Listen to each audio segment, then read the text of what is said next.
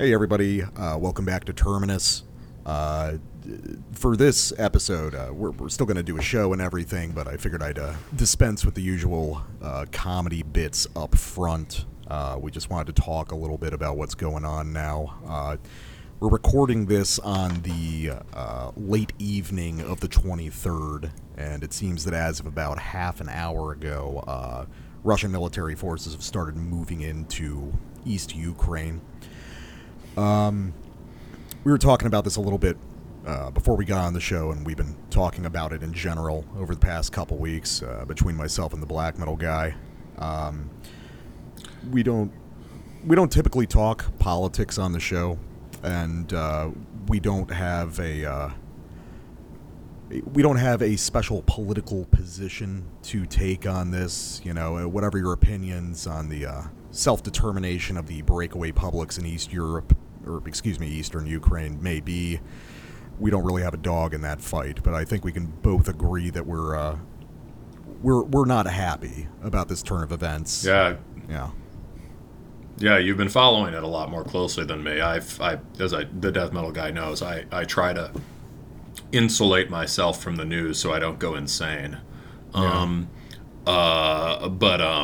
And with world historical shit like that, often, right, this is a standoff that has happened many times before and nothing has come of it. Or not nothing. Bad shit has come of it to some degree, right? But it hasn't come to a head in the way that it is now. Mm-hmm. And so you've been you know way more about what's going on right now than I do. But yeah, it's just what we were saying before I came on, is it's just really, really sad. Yeah, it's there's obviously, and we have no interest in debating the historical and political intricacies of that. I think we can both just say, well, or I'll say for myself at least, that I'm not a big fan of what I perceive as what I would call pointless military venturism, regardless of what nation is committing it. And a lot of people are saying that, not taking a political side in this is taking a side. I disagree, because I feel like in a situation like this, the primary people suffering are going to be Ukrainian civilians who have little to nothing to do with the realities this conflict is about. Yes, it's a war that, for many reasons, it's happening in some way because of deep emotional reasons on both sides, and it doesn't make a lot of sense in a lot of ways. And as we were talking about before, it's those are always the ugliest wars. Yeah. It's and it seems you were talking about Kiev getting shelled right now, or perhaps bombed from the air or something. Yeah, possibly. Right. There's a bunch of explosions reported, but people aren't really sure of the origin yet. Yeah. I mean, could that just be could that be sort of like,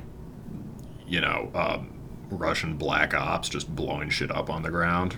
Like terrorists? I mean, I don't know. I don't want to speculate about something like that, but we can both say that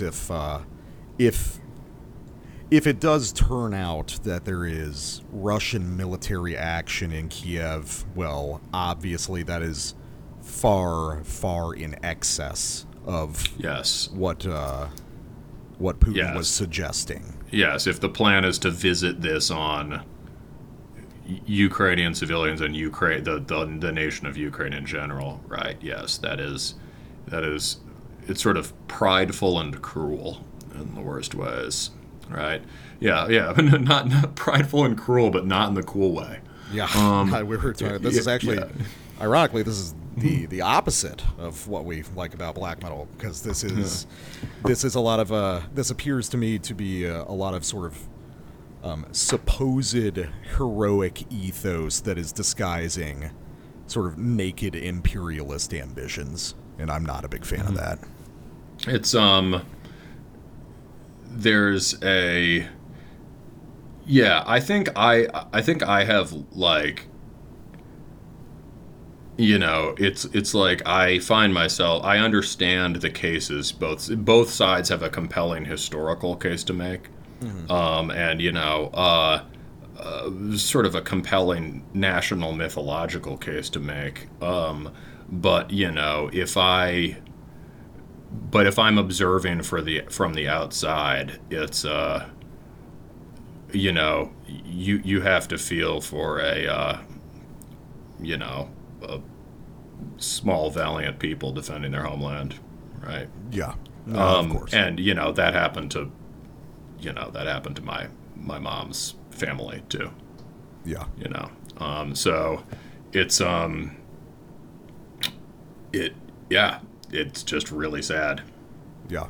I don't think we have a ton more to say about it, apart from, to the people of Ukraine who have no part to play in this conflict, be safe and God bless. Yes.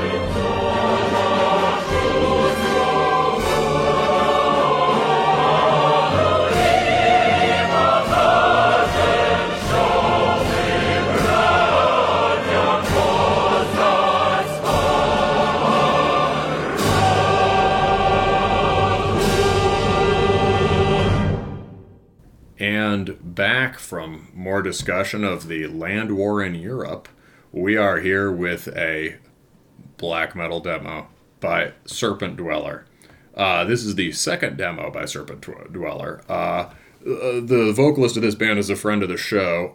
We reviewed his first demo over a year ago, I think. It was pretty early on. Yeah. Yeah. Let's see. Gonna pull it up on Bandcamp here. And I had the tab open and then it disappeared. It was pretty. Yeah, no, it was almost exactly a year ago, February 2021. Oh, okay. Yeah, it's which I guess in some way was early on, right? But so this is his second demo, and it's, from what I remember, it's him and another guy, and the other guy's handling all the instruments. It is the first one we remember being kind of a idiosyncratic high velocity black metal that seemed informed by that seemed of a piece with the contemporary trend towards triumphant melody and BM, but like it was getting a lot of its DNA from like grinding hardcore, like His Hero Is Gone, and also maybe Funeral Doom, which is still listed on their Bandcamp as a genre. Mm-hmm. Like a sense of melody from Funeral Doom, not velocity. Yeah. I think the Funeral Doom thing is still here, which we could discuss, but this is it's a much more focused effort. It's really, I mean, I have to say, like, it's a quantum leap forward from the last one in terms of focus and power and memorability of the songs. It is it's also sort of cleaned up and less idiosyncratic, but it's still really unique. I think you're gonna love this, and I think I know which band you're gonna compare it to. Okay. Basically, this, and to me, this seems like a much more convincing attempt at a certain sound attempted by certain bands I don't like that much or don't like at all. Okay. Now you got to write it down on a card and show the audience. Right. I'll stick it on my I'll like stick it on your forehead or something. Yeah, exactly. Yeah, okay, so let's start with just, first 2 minutes of the first track. This is very riff oriented, direct stuff. So just first 2 minutes of the first track, Perception Without Form.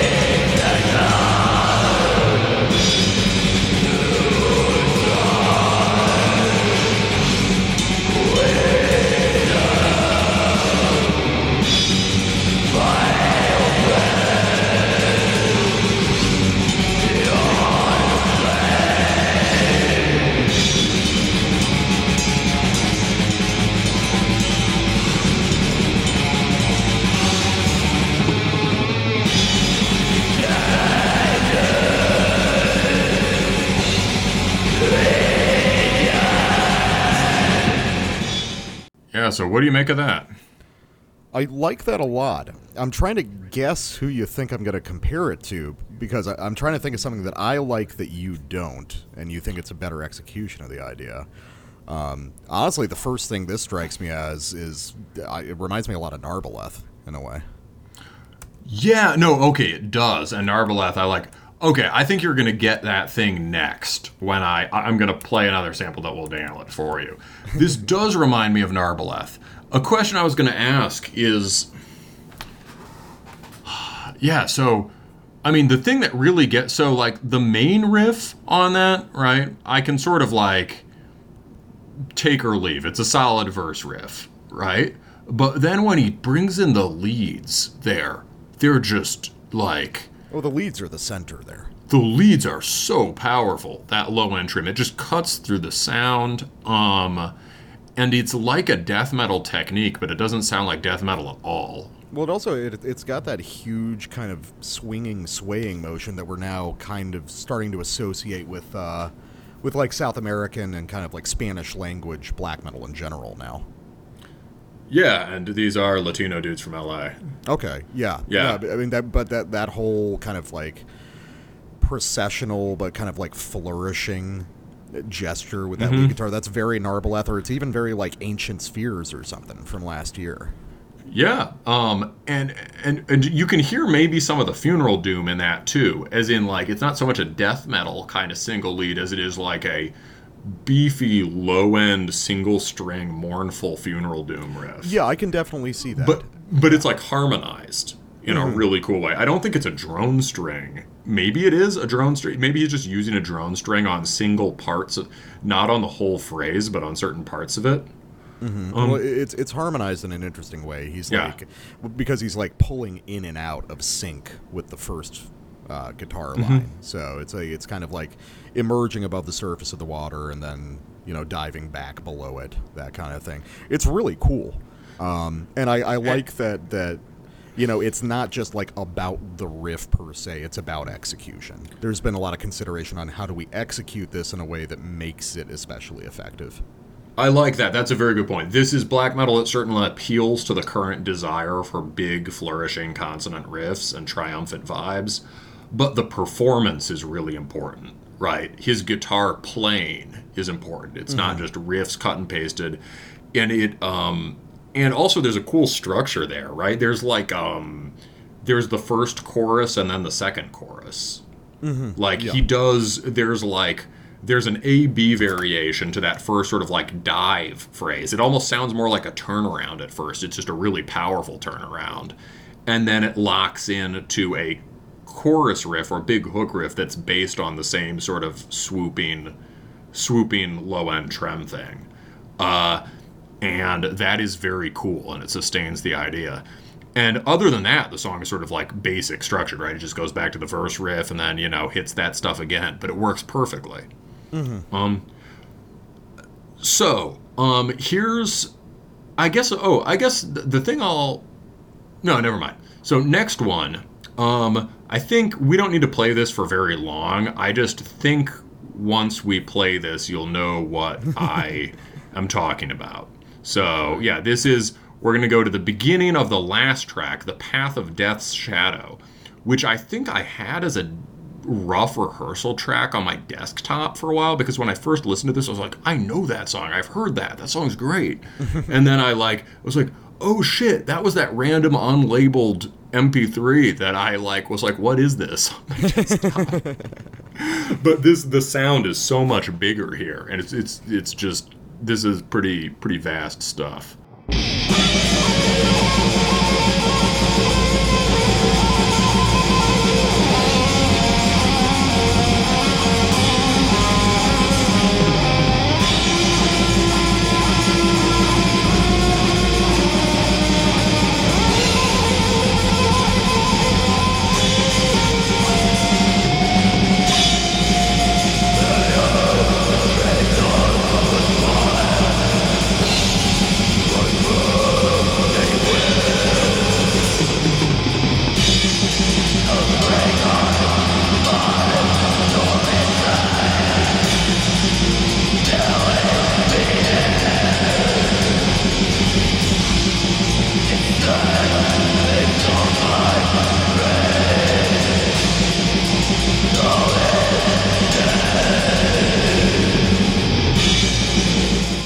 Okay, so it's Imha Tarakat, right?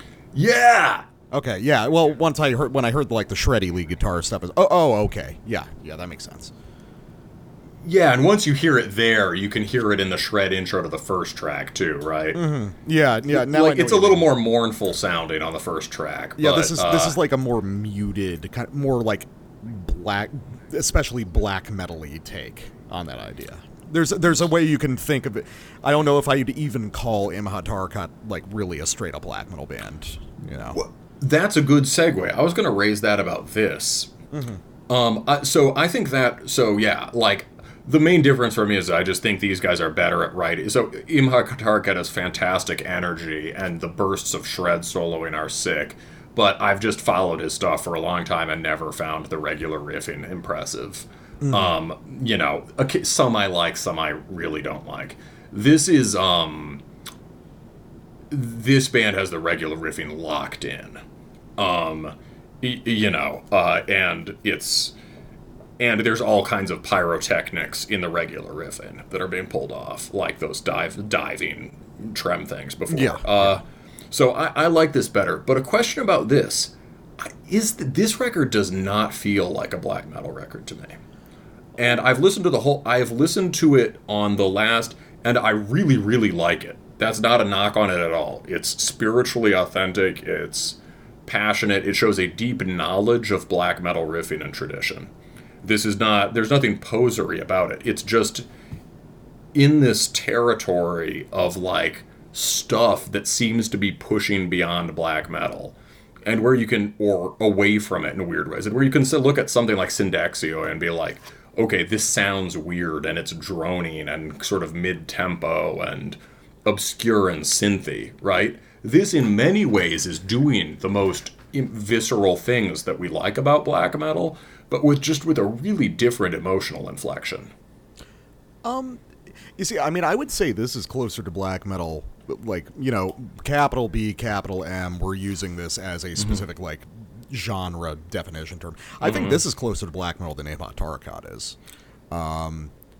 Because, like, I think if you strip away some of the pyrotechnic stuff, the bed of this reminds me of kind of, like, advanced DSBM riffing. Like some of the simpler stuff you would hear from Nyctalgia. Or Sturban. I think they really admire the French bands. Also, I think there's a lot of likes. Yeah. But I get what you're getting at, and I think this sounds like, to me, this sounds like guys who started a black metal band, but really, really, really like death metal and hardcore. Also. Yeah, I guess what I'm getting is just like the vibe is like, or like. The music has this, just, if you listen to the whole thing, it just has this majestic sweep to it. But the melodies aren't really coming from folk music or classical. They seem to be coming from film soundtrack.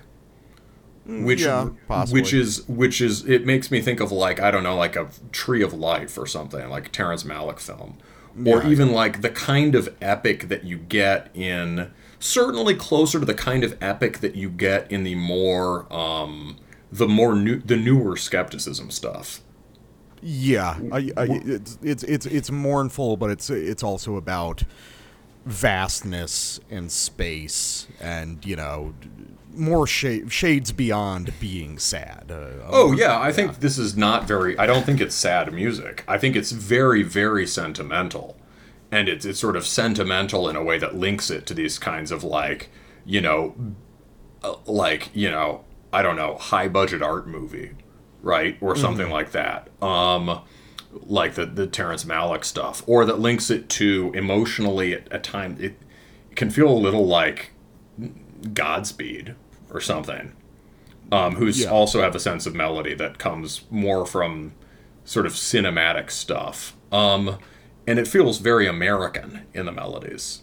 I guess that's a point. Both of those things are very American, but it's like, the energy is fantastic. I'm just wondering if like we're starting to get to a point where there's always going to be real black metal of various kinds, but are we getting to a point where like it comes back to the like we need new names for these things? Like this is definitely lunar metal, right? This is clearly in the same constellation as Narboleth or as a number of other bands with that kind of vibe, right? It's more sort of and they have various degrees of and relation to black metal, right? And the antithesis might be like solar metal stuff, some of which is very black metal, also, some of which is really not at all. Yeah. Right? And it's just, is this sort of nocturnal, diurnal, lunar, solar thing going to become a more, I don't know, a more apt way of parsing some of the new stuff? Because, like, I understand how this spiritually connects to even really necrotic sort of lunar sounding stuff. It doesn't feel like, I mean, it's obviously like a, you know, an individual feel thing, but like, also like, it's like, I listened to this under the moon in the coldest night, in the last really cold night of winter the other night, and it was fucking awesome. I would kind of we've got a lot to move through this show, so we should probably keep moving, but I'll say Rite of Hidden Dreams is a jam. Do you have time for a jam? I always have time for a jam, buddy. All right, let's just get through the verse and the chorus.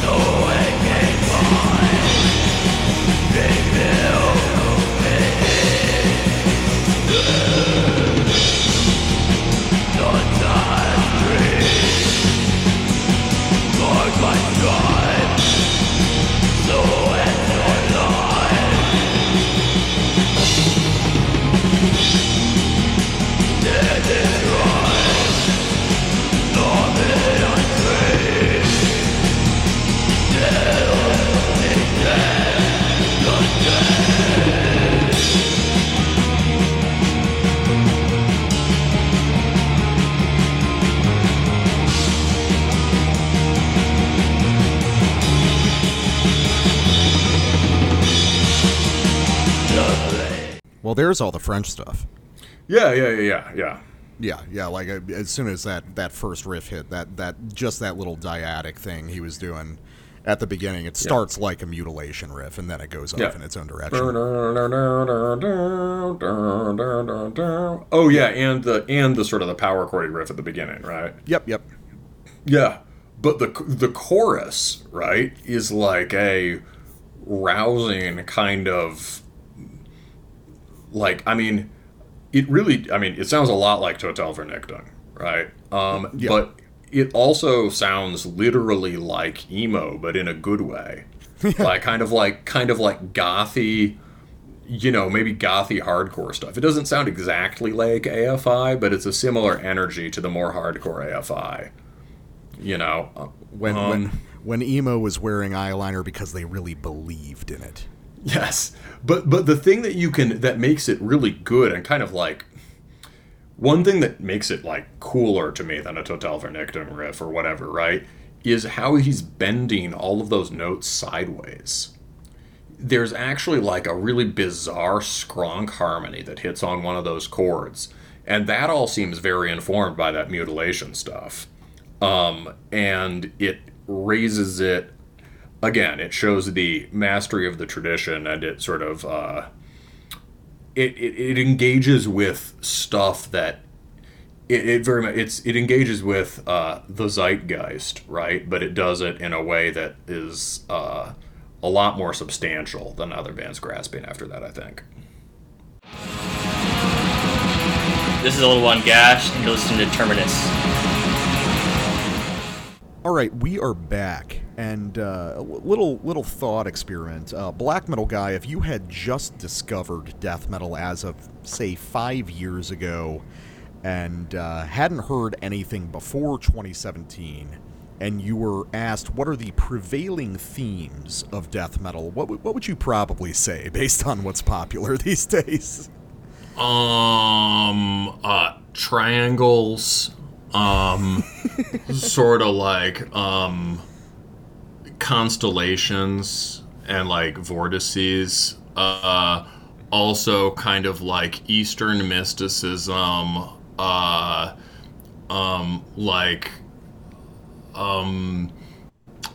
else? Sort of like space. Probably aliens. Yeah, aliens. Yeah. Well, boy, do I have something special for you, because I have a band that's here to prove that death metal is not about any of those things, because they are called... What could it be about, Death Metal Guy? Well, Black Metal Guy, this is a band called Razor Rape, and they have a new album out called Fucked Beyond Recognition, and they're here to remind everyone that death metal is actually about murder and rape and torture and cannibalism and playing really fast, cool riffs. Sounds like brutal death metal. That's an interesting question. It brushes into it. There's some brutal death stuff in a sense, and there's some stuff that you could kind of charitably call slams here and there. But yeah. Oh, go ahead. I guess what I mean is like it's interesting to say that because I think you've on the notes you've billed this as a straight up death metal record, and what's funny is that those themes, which are fundamental to death metal, have been relegated to brutal death metal. Yeah. And also in very, very attenuated form to like OSDM, but that's like sweet death shit, but that's mostly just like zombies killing people, like Night of the Dead, like whatever. Right? Yeah, well, I was actually going to talk about that because so Razor Rape is a band that's been around for a while. It's actually its origin is as a one-man project. I'm not sure what the lineup on this record is, but I'm pretty sure they have a full lineup now. And the most immediate comparison I can make to this is the 200 Stab Wounds record from last year, which I really loved and you enjoyed a lot. Yeah. So what we have here is kind of a similar melange, maybe a little bit grindier than the 200 Stab Wounds. This is faster in general. But you're looking at this combination of old school death metal, kind of 2000s stomping New York stuff, some brutal and slam death, but then here also there's a flair of European death grind stuff that kind of differentiates it. And it was funny because when I first decided to bring this record on the show, I heard one of the lead tracks and I really liked it. I was like, how is one of the most exciting developments in death metal right now just the idea of bringing gore back into it, which sounds like such an absurd idea. But if you think of it, like, seriously, high-profile death metal records over the past 5 and to a certain degree even 10 years have been thematically completely dissociated from the roots of, being vulgar and being about murder and shit, I mean, even being aggressive to a degree. They haven't really been doing that lately.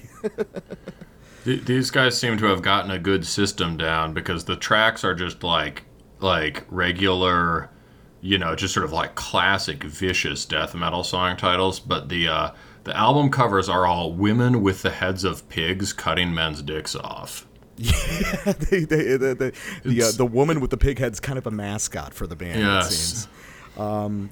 It's pretty cool. But okay, these are really short songs, so we're just gonna play a couple all the way through. So.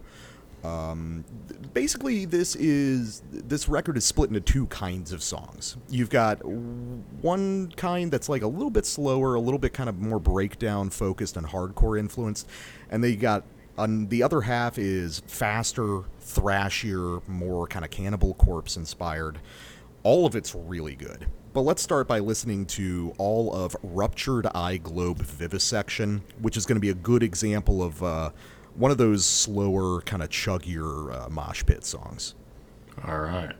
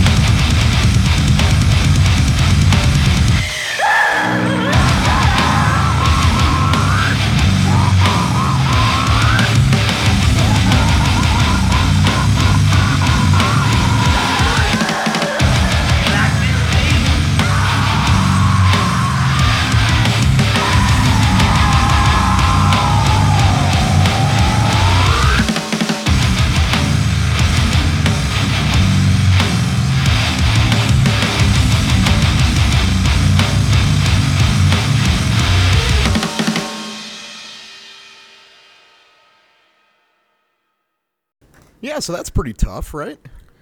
That's very tough.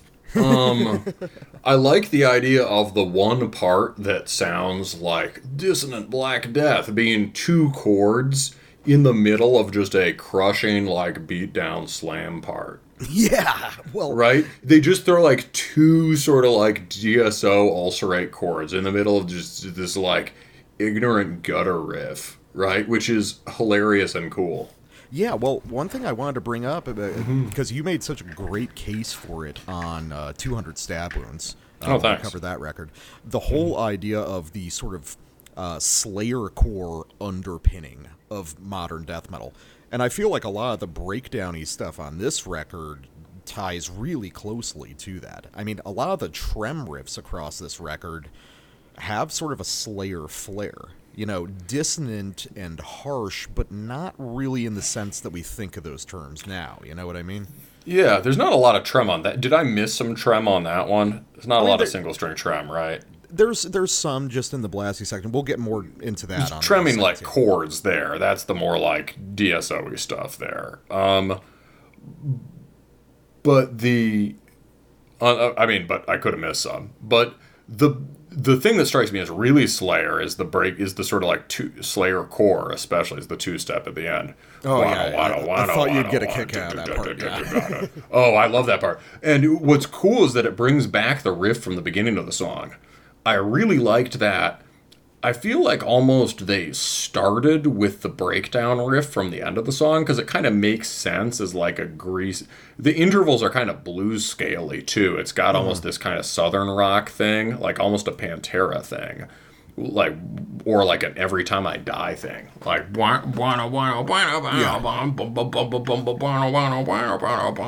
right. That's also the verse riff at the beginning of the track. But they're doing it as a over Slayer beats, so it's just this like wobbly kind of it's just this sort of wiggling pulse riff that sounds kind of obscure and brutal and produces a hardcore effect in a very death metal-y way. Yeah, I would say that like 200 Stab Wounds, this seems to have a lot of the same DNA, but this definitely leans harder in the fully fledged death metal direction. Yeah. Like For sure. Yeah, you don't get as many of those riffs where it's like the Rorschach test of whether it's hardcore or not. There's nothing there that sounds thrashy, per se. Yeah. It's also elephant in the room, or should I say pig in the room, is the constant pig squeal vocals, yeah, which is the a most very death markedly- metal. and also it's the most markedly brutal death thing too. Yes.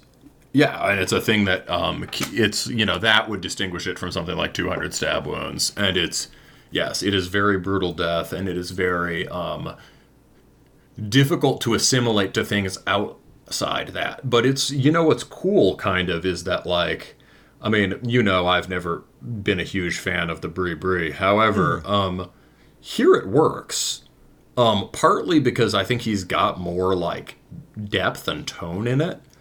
And partly because the songs themselves aren't, one thing with those vocals, you'd always hear them in the context of like white belt deathcore songs, right? It would just like, here it is, Whitechapel, the most brutal thing ever, right? Whereas hearing them in the context of things that function much more as sort of direct, grinding, hardcore death metal songs, it sort of makes more sense. It's just like, it's an added flavor of just like, oh, that's nasty, instead of just being like, why is there a pig there? Yeah, absolutely. And I mean, I think there's something cool going on now between 200 and this record and some other stuff that I've just heard on my own time. It feels like people are now finally getting how to tie old school death metal and like modern brutal death ideas together in a way that makes sense and results in something bigger than just the sum of its parts. Yeah, I've been really liking hearing more brutal death style vocals in things that are not brutal death. Yeah, it's fun. I mean, why not? Yeah. So let's listen to another one. This is called A Night to Dismember. And this is one of the fast ones. Here's where the thrash is going to come out. So it's like the basic DNA is really similar to 200 Stab Wounds, especially on the more hardcore tracks. You got the skinless, aborted, Cannibal Corpse kind of across everything. And, the kind of the same stuff we were talking about. But here's where the thrash is going to come out more. You're going to hear more of that Cannibal Corpse, but then you're also going to get some Cryptopsy and maybe some kind of weirder, more deep cut stuff. We'll talk about after this one. Word.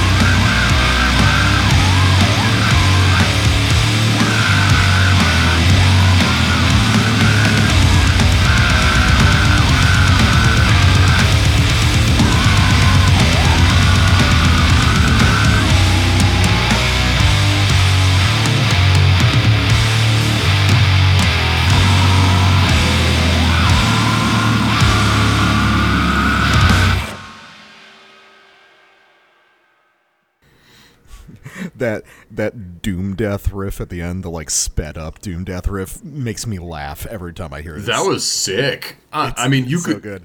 You could also hear that as like a Sweet Death riff, Yeah. Oh, literally a dismember. Oh, there's a joke. It's a dismember riff. Yeah. I mean, these guys are like the Sweden, pun. There's so. a pun in the. It's so there's like a double pun. It's a night to dismember. Haha, funny. And that ends with this like big dismember sort of ever flowing stream power chord thing. Yeah, it's a lot of fun. Yeah. I liked the thrash riffing there, and it's very deathified. More sort of consonant than I was expecting, but in like a cool way. Like it's sort of just like sinister. That first thing where they were doing the where when they bounced off the pedal point, they were just hitting like single note trem things in the beginning of the song. That was really cool, and the version of it at the end was really cool too.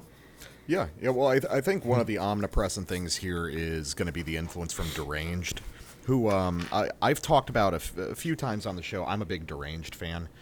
And Deranged is kind of the root of a whole style of Swedish almost brutal death or kind of death grindy stuff that not a lot of people really think about, but it really is kind of its own stylistic niche within Swedish death metal. People just don't really think about it as a community, but I'm thinking of stuff like Deranged, Immersed in Blood, Sanctified, stuff. A lot of bands that people just don't really care that much about. But yeah, so the thrashy stuff, you're getting a lot of late Cannibal Corpse in there, or at least, like early George Fisher Cannibal Corpse. And you're also getting Cryptopsy in the way they keep playing with those kind of those chuggy hardcore rhythms. You can remember on None So Vile tracks like Graves of the Fathers or Benedictine Convulsions, where they're doing these fun sort of like rhythmic inversion tricks with these relatively simple chug riffs, and I really like that a lot too. Yeah, I can hear the yes, I can hear the I'm like, I just brain farted the name of the very important Quebecois band you just Cryptopsy. Fucking hell, that was a brain fart. Yeah, I could hear the Cryptopsy thing for sure, and on some of the sort of squiggle thrash riffing as well. Yeah. I can hear that. Other thing I was thinking, when I heard the more sort of quote unquote dissonant chorded things, you're right that it doesn't really sound like Ulcerator DSO. What if it, especially on this track, it's honestly more like a straightforward old school kind of like Dark Funeral riff, but they're using it to grind, which is awesome. And the thing it reminded me of was a band that has rendered itself completely irrelevant. Do you remember Belphegor? Oh, yeah. I mean, they're still going, dude. Yeah, I know, but it's just like, it's just one of those bands that just exists now, and it's like, okay, yep, they're doing another one of the Skull with a Gas Mask, right? But, like, it makes me want to revisit it almost, because I back in the day, but they were like Black Death when that meant there was actual death metal in it. Yes, exactly. And, like, modern death metal. And so it was sort of like blasting brutal death with retarded Dark Funeral chords and a kind of porn and gore aesthetic that was very different from other BM at the time. Oh yeah, dude. Lucifer Incestus is still a minor classic in my book. All right, I'm gonna have to revisit that. It's got a bunch of hot lesbian chicks having sex in front of the devil. Oh, that's right. That cover is sick. Being the devil rules.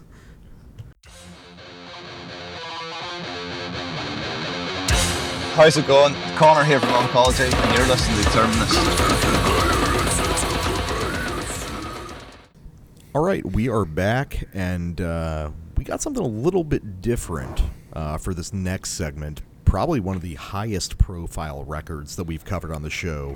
That I don't know. I go back and forth. Do you think this is going to be relevant to our listeners, or do you think this is going to be pretty left field? I think it's good to check in with the relative mainstream once in a while because, like, obviously there's good music being made that's not just being made by a small circle of Estonian pagans. But, like, but it is,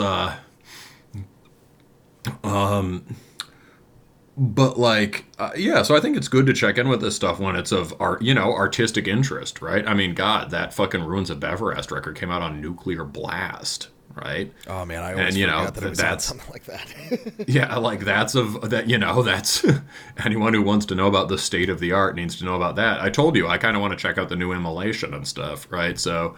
Yeah. I think it makes sense to check in with this stuff. Will it be relevant to our listeners? I think their listeners form. I think there are certain types within them, but they're quite a range. I think some people will dig this. Yeah. Some probably already know it. I've known guys who were repping this band like 10 years ago when he was starting out. Yeah. And maybe you should bring me up to speed because you've been following him the whole time, right? To a degree. Well, let me say who it is. Oh, right. So today we're covering the new Author and Punisher record titled Crueler, released on Relapse Records. Yeah. So insofar as following Author and Punisher, I've followed him basically since he became more known in the metal scene.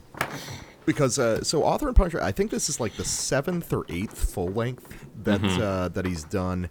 But basically, when metalheads picked up on him is when he got signed to Housecore Records for like his 4th or 5th record, which is the label that Phil Anselmo. That's fucking weird.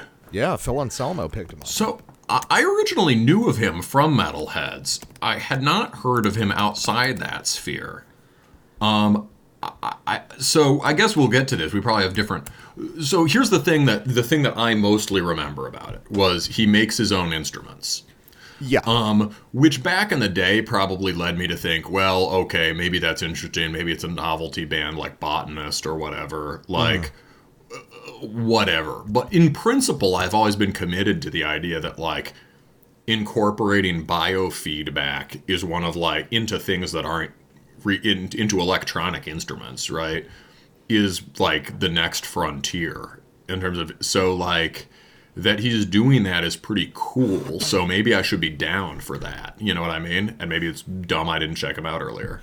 Yeah, and so for those who aren't familiar with Author and Punisher, like the black metal guy was saying, you know, the gimmick, quote unquote, it's not a gimmick, it's essential to the quality of the music, is Terrence, the one man behind it, is a mechanical engineer by trade, and he's created an array of just unique, specialized instruments, which, to a certain degree, mostly revolve around functioning as MIDI controllers, but with interesting kind of timbral characteristics.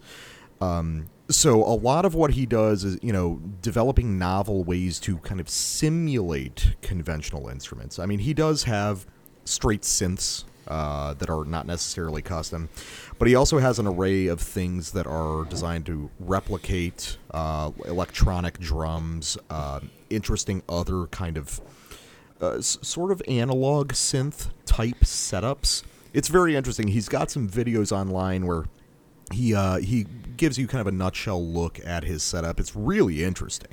It's very cool. Does he ever like strap on a robot glove and like punch and like the bass hits? Because that's kind of what I assumed it was like. I assumed it's like he like gets in the battle suit and sort of like stomps. It's kind of close. You're not too far off. It's an array around him. So, for instance, when he's performing live, the drum hits are controlled by a sort of piston setup that he can pump forward and backward.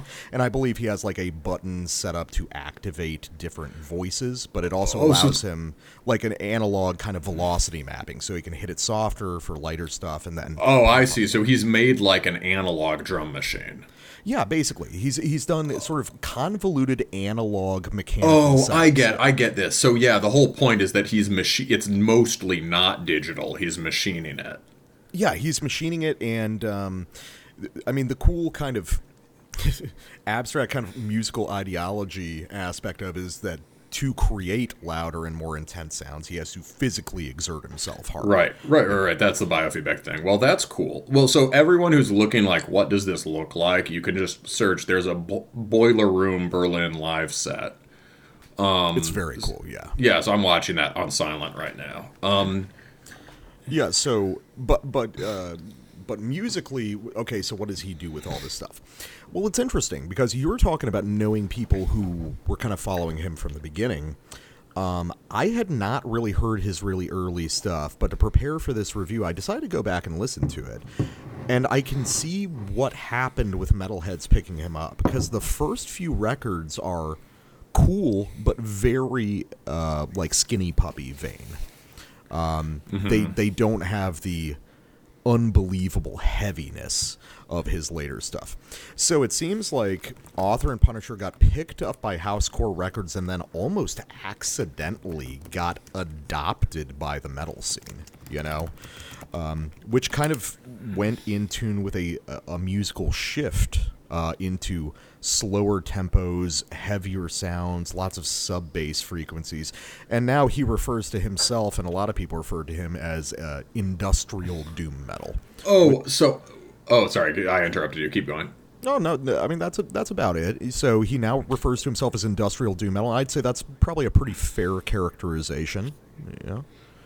Yeah. So, I mean, which would tie him to Godflesh, right? But, it looks like, so, the guys I knew who were into him would have been right around 2012 and 13, before Housecore. Okay, yeah. But, like, not the first three records. It's, they get listed as... He did a couple independent releases and then a few more on some small labels. And he's been going a while. Yeah, first one was 2005. So the Painted Army, Warcry, Drone Machines. It looks like people in the metal scene started paying attention to him with Ursus Americanus and Women and Children. But, you know, these were guys who liked arty stuff, right? It wasn't just like... Yeah, you know, it was people with a pretty broad palette. And then he gets on a Housecore, and then now my buddies who my bar buddies who listen to Lamb of God know him. Really? Oh, that's interesting. Okay. Yeah. Wow. So it originally, I think it was more of like I'm a metal guy who also like might listen to like Berlin techno or noise music or fucking like power electronics. Yeah. And now it's now the sort of heavy industrial rock undertone of it has been strong enough that it's basically performing in the niche that heavy industrial rock performed in the 90s. Yeah, I would say so. Like, it's not on the radio, but like neither is Lamb of God anymore, right? Yeah, exactly. Actually, Lamb of God never was on the radio, at least in my area. I think I probably heard Redneck a couple times on the radio, Yeah, but that's maybe about like late at night, like welcome to the Riff Dad with Ken the Maniac. What's up? No, right? Actually, my local midnight show is what introduced me to Bolt Thrower, so there's actually a pretty cool gap there. That makes sense. Yeah, that's Florida shit, Yeah, I was gonna say, yeah, you're in the right spot for that. It's But so let's focus it down a little bit. So you've never heard a full Author and Punisher record, I assume. I think I barely heard any of it. I looked at the cover of Beastlands and was like, "Hey, that's a cool gas mask." Okay, yeah, I've talked about him with you before, I think a few times. This record, Crueler, I think we've got fairly different opinions about this, but I think we hone in on the same things. I really, really like this record. This shows Author and Punisher going in kind of a different direction, really emphasizing, at least in parts, more melodic aspects. I think that there will be a confusion of terms, and people will call this synthwave in some part, which it is not. It really has more to do with 90s electronic soundtrack stuff, like the Terminator 2 soundtrack would be. But that's a primary influence on synthwave. Yeah, it's definitely an influence to synthwave, but I feel like here he is going directly back to the source. Terrence is almost 50, so he's got a more immediate connection to when that stuff was especially relevant. He's not like a Zoomer doing this, That's fair. Also, synthwave inherently sounds trashy, and this doesn't sound trashy, so like it makes sense. Yeah, that's true. Well, what do you make of this? I mean, this is your first experience with him. I know you're not a huge fan, but what do you make of this in general? I guess based on the little I knew of this guy, right, the sort of biomechanical setup, I was expecting maybe something more out there. I know in the notes that you said this is sort of like more melodic or whatever. I think that this is in some ways, it's unusual for the metal scene proper, maybe, especially for this. It's unusual for the metal scene proper, but this is very familiar to me because it sounds like heavy industrial music, the sort of the more melodic side of industrial music from around like 2012. Okay. It seems kind of musically conservative almost, or at least like part of a pretty established vein of more extreme electronic music for sure. There's lots of sub bass and noise effects on this, but it's all being used in a pretty listenable way. I would say this seems to me to like fits in pretty well with bands like Youth Code or 3 Teeth. Do you know Youth Code? Youth Code I don't, but I knew you were going to mention 3 Teeth, and I was watching an Author and Punisher video. Apparently he toured with 3 Teeth. So Yeah. So Youth Code and 3 Teeth are these bands. Youth Code were like from the hardcore scene. 3 Teeth, I think, were just like internet weirdos, like literal goths. And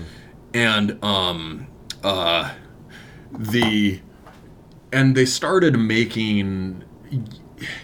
It was at the time when there was a bunch of very sort of cool, highbrow industrial techno and shit like Ancient Methods or Regis or Vatican Shadow or whatever. All that stuff was really big.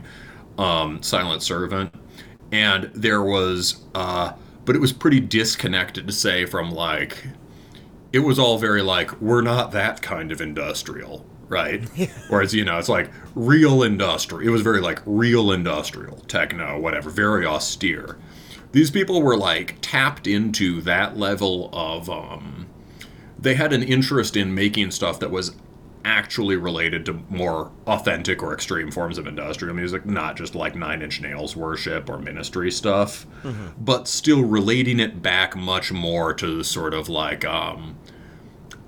90s industrial metal or clubland kind of sound, like goth club sound. So they had, and they both incorporated really big, colorful hooks in a way that didn't sound like Michael Bay Transformers. You would, I think you'd get a huge kick out of Youth Code. Three Teeth is a little more understated. I'm guessing they probably nailed their formula later. I only really listened to the first record, but they don't have.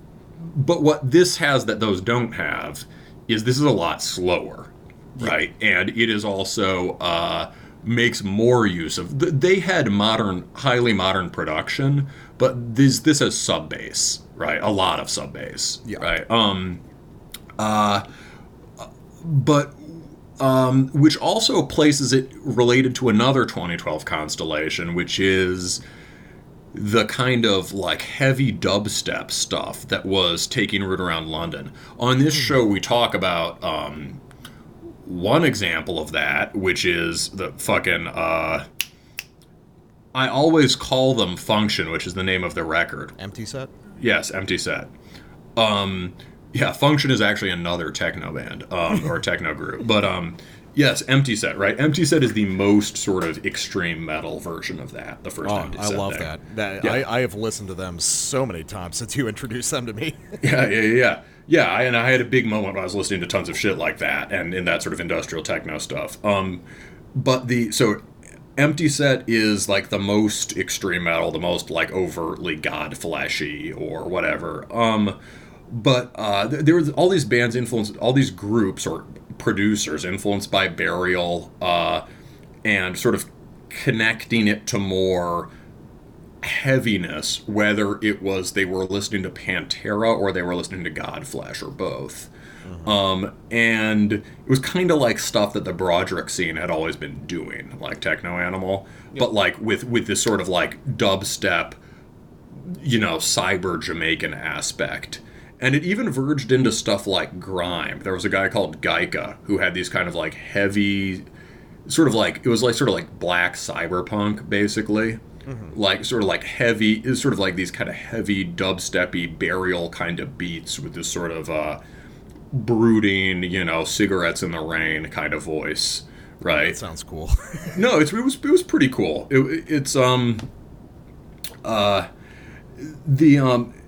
But it was like, so it was part of this sort of constellation of, that was like I think the last quantum leap in extreme music technology, especially with like, in absolute terms, like technology, was back then. With like sub-bass stuff and certain kinds of ways of noise manipulation and production.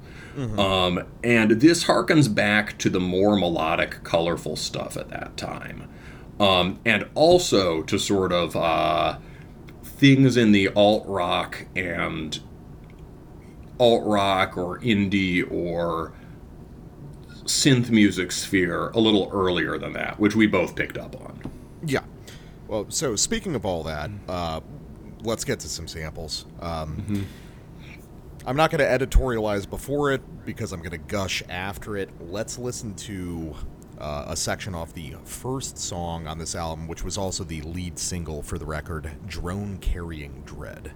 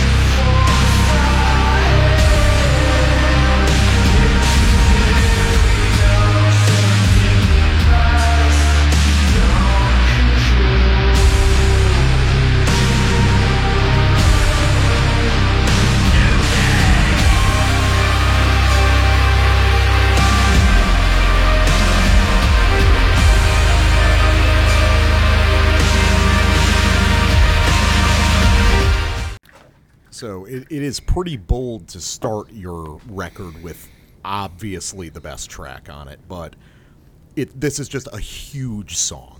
Like, it's the earliest contender in my, like, song of the year, pseudo list I keep in my head.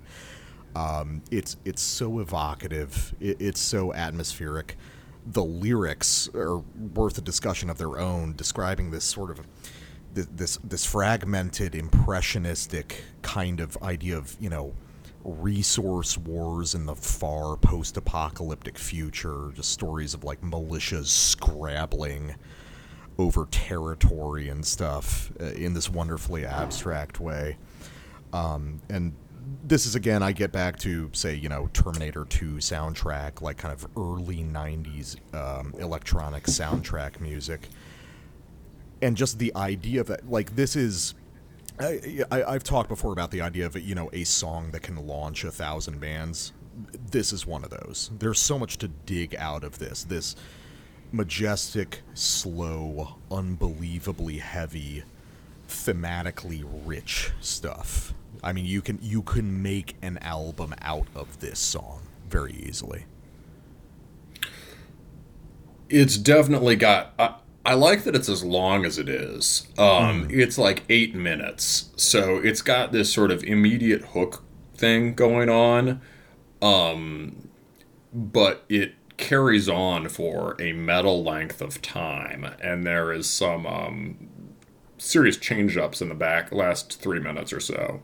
Like, stuff definitely happens over the course of the song. There's that's one of the things that I think makes this distinctive. It's not verse chorusy. It's vocally, he's nailed his own version of the sort of 90s yell shout, sort of 90s yell sing. Yeah. But, like, it's not like Nine Inch Nails. It's interesting that you say that, because I feel like I can detect a direct line from Nine Inch Nails to this. No, there is a direct line. I just mean that they're not being structured in this kind of punchy way. Well, yeah, I mean, of course, their album... They're not trying to be tough or cool at all. Well, and also just like, like Nine Inch Nails songs, there are album tracks that are really extreme. Like, we all remember Loving March of the Pigs, right? But, like, generally, they're, like, the big Nine Inch Nails tracks are very verse-chorus and, like, condensed 4-minute, get in and get out sort of This is more like deals. Fragile or Broken or something. Oh, like yeah, no, EP that's stuff. true. Yeah. God, it's been so long since I've really listened to Nine Inch Nails. I mean, Downward Spiral has stuff like that, too. I mean... Yeah. I think this is a little bit closer to, like, the EP stuff where he's playing around a little bit more. Yeah. Indulgent, yeah. Like... Yeah, so, I mean, this is, the way the synths, the very lush aspect of the synths here, I think another thing that's big on this record, that is certainly big for Youth Code and Three Teeth, but this guy's, I'm sure, getting it right from the source in the way they were, is early Skinny Puppy. Yeah. Like definitely. Vivisect era. And if you listen to Vivisect, Skinny Puppy were always into barriers to access, right? That's why they influenced 1,000 Hot Topic people, but, like, never ever themselves belonged in that world. Because we're pro Skinny Puppy on this show, I believe. yes, we're very pro Skinny Puppy. And so what I was just gonna say is that Vivisect, I mean, God, if you want extreme music, listen to Too Dark Park. Jesus Christ. Oh, what a weird record. That's like, it'll just, like, give you a seizure. But so Vivisect has these gorgeous sort of glassy kind of, sort of glassy dystopic cyberpunk synths with a lot of feeling in them, and a lot of just, like, raw power in the basic melodies and riffs. But because they're Skinny Puppy, they decided to make it all sound like breaking glass. Yeah. So it is. It's actually a record I've listened to a lot, but it is quite. It's demanding. This guy seems to have dug out that lush sense of melody and played it over a much broader canvas, and that's undeniably cool. Well, yeah, I mean, this kind of relates to the stuff that I was talking about on our last episode with Syndexioi, which is, in the metal scene, we have a tendency to discount production and just, timbre and tinkering with sounds as, something like, I don't know, sort of indulgent or sort of, not real music in a sense. Mm-hmm. But stuff like Syndexio... And to be fair, I often err on that side. Yeah. No, I understand the impulse. It is it is fighting against a popular music, which is all about that exclusively. But stuff like this or Syndexio is proof that we should not throw out the baby with the bathwater. Yes. There's a ton of artistic relevance to tinkering with these tones, to exploring tone color, and finding ways for that to reinforce narrative music. Which is why I would say, like, one of the things that makes this cool and makes this relevant to metalheads is that these are narrative songs. This is very... I don't hear metal as narrative music in the way you do, or, like, as inherently narrative. Okay. It's a thing that's come up before a few times. But it definitely can be. I think it's I think I'm hearing more stuff that's moving in that direction. I mean, the next record we're about to review sounds like polar opposite of this, but is also very narrative. Yeah, that's true. That Kampfeswut. And, the Syndexio and the Vlada both had narrative structures. Although, like, fiercely homogenous sounds, but sort of narratives unfolding over the course of the record, especially the Vlada. This is, that sound tinkering you definitely hear paying off here. I mean, overall, this song, like, it's not as unfamiliar to me. There were bands doing that whose names I can't remember, doing songs like this 10 years ago. Oh, dude, definitely look them up because I please inject this into my veins, black metal guy. yeah. Okay, there is stuff like it is. However, I mean, would they be doing it with quite the same? I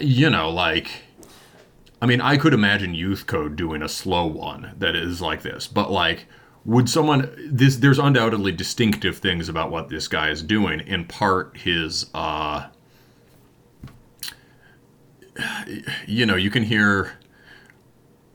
There are a lot of people who swing for the. There. Yeah, but it's there in the other things too. I would say, if anything, it's less in this record than I expected. Okay. This less like distinctly Godflesh stuff. There's none of the like. To be fair, I don't listen to their later stuff that much, but there's not the sort of like uneasy harmony or the battering rhythms or the sort of like fried noise guitar. Right. Yeah, this definitely has more to do with later Godflesh, I would say. Yeah, it's and also I would assume maybe this can segue us in some way. Although who knows? Maybe this segues actually to your next sample. But we could do mine. I mean, it doesn't really matter. Yeah, let's swing. Let's just do it. It makes sense. The other thing that's going to be on a lot of people's minds after hearing that is Jesus. So what I want to ask you is this how Jesus sounds? I feel. Oh, go ahead. Because I've barely, like, I remember, like, back in the day, I would give them a try once in a while, listen to one track, and be like, nope. Yeah, so full disclosure, I like the first couple Jisoo records. Mm-hmm. I think they're pretty good for what they are, but Jisoo as a band has always been a matter of unfulfilled potential. Here we're going to go to a track called Maiden Star, which also connecting to something you said earlier. This is where you're going to get a lot of that alt and indie rock stuff. This is, to me, what Jisoo sounds like if they fulfill, the promise on the can.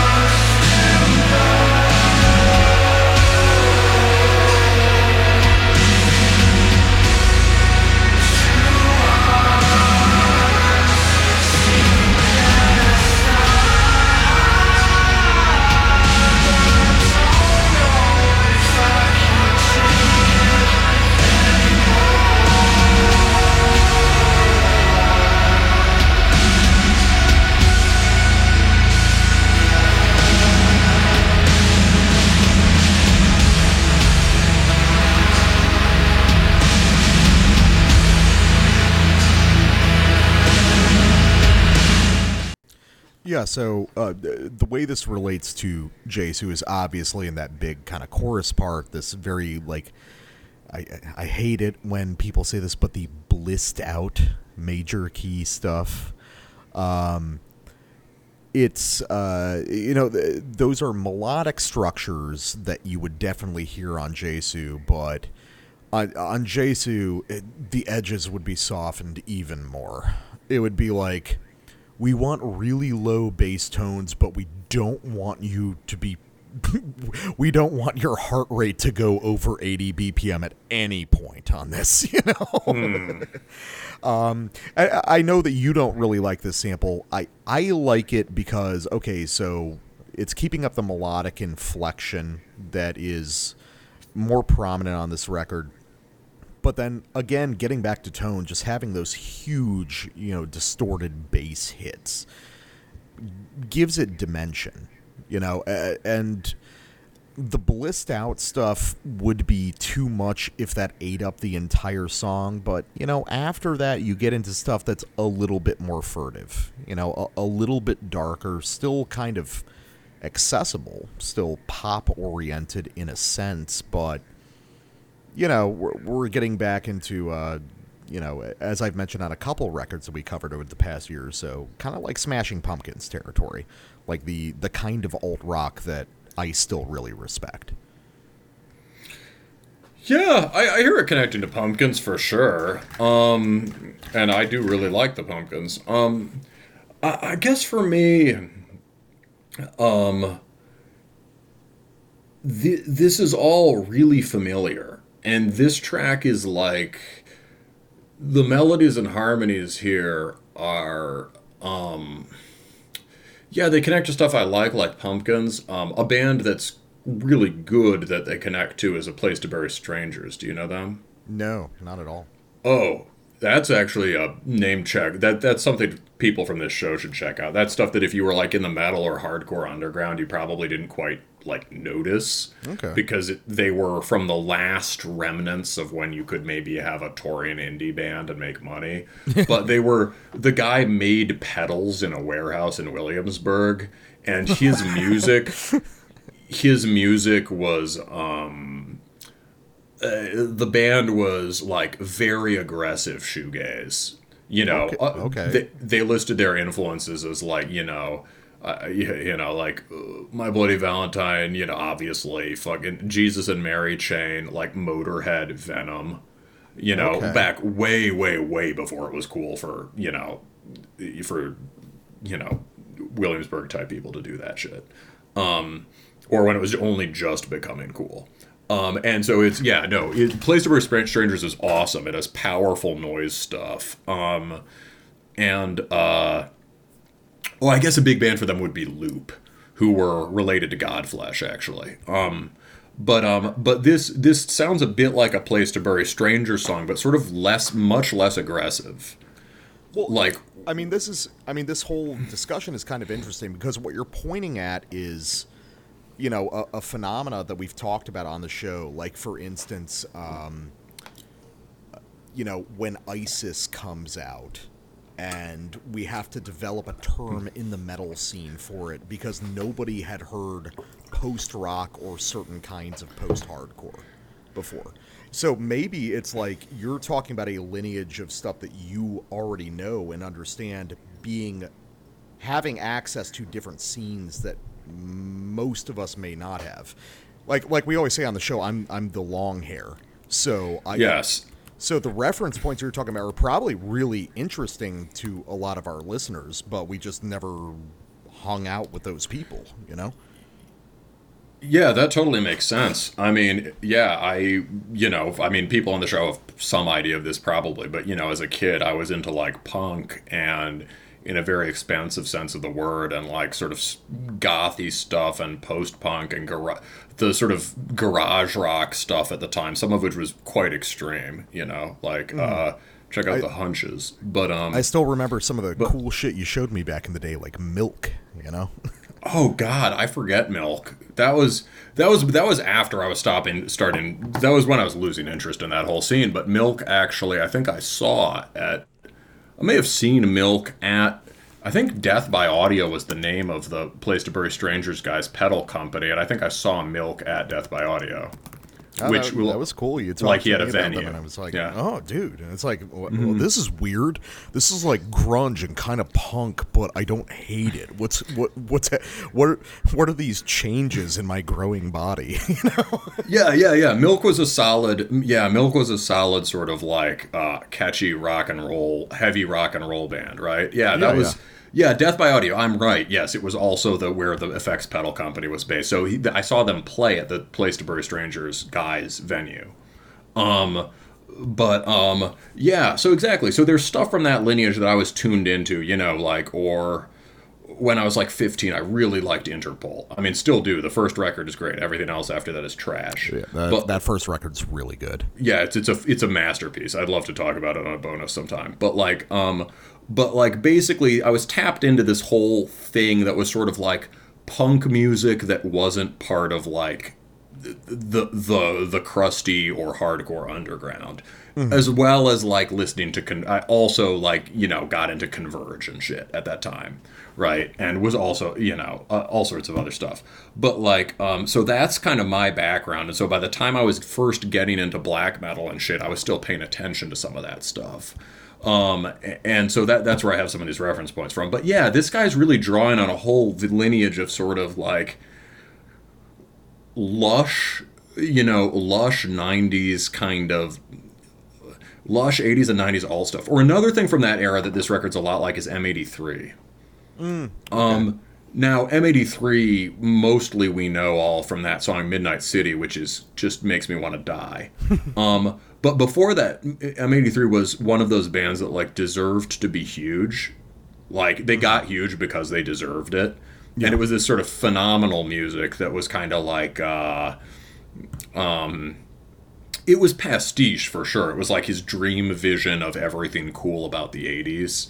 But like sort of like glorious kind of shoegaze meets New Order songs or something. Shoegaze is 90s. That's why pastiche. There's a lot of 90s stuff in it too, and like Kate Bush in it and things like that. So he did this pop record, and before that, it was a duo, and he did sort of powerful analog synth music that actually often was kind of metal. And a lot of the harmonies in this are kind of like the early M83 stuff and also the later M83 stuff. Well, now, it's funny that you say that because there's like a Portishead cover on this record, Exactly. Yeah, I gotta say, I feel that one is a misstep. But I'm not a huge fan of it. I get where he's coming from, but it's a statement. You know what I mean? It's like you don't need to explain to us what you're doing. I feel you. Yeah. Like Maiden Star explains it, and also seems to be named after what's that? Something Star? Isn't that a Portishead or Massive Attack song? Or are you just thinking of Mazzy Star? Or? No, well that's the band, but like, isn't there some like song like Blank Star? I mean, maybe. I only listen to Portishead covers. I only listen to them at parties. Yeah. It's Portishead is music that I encounter.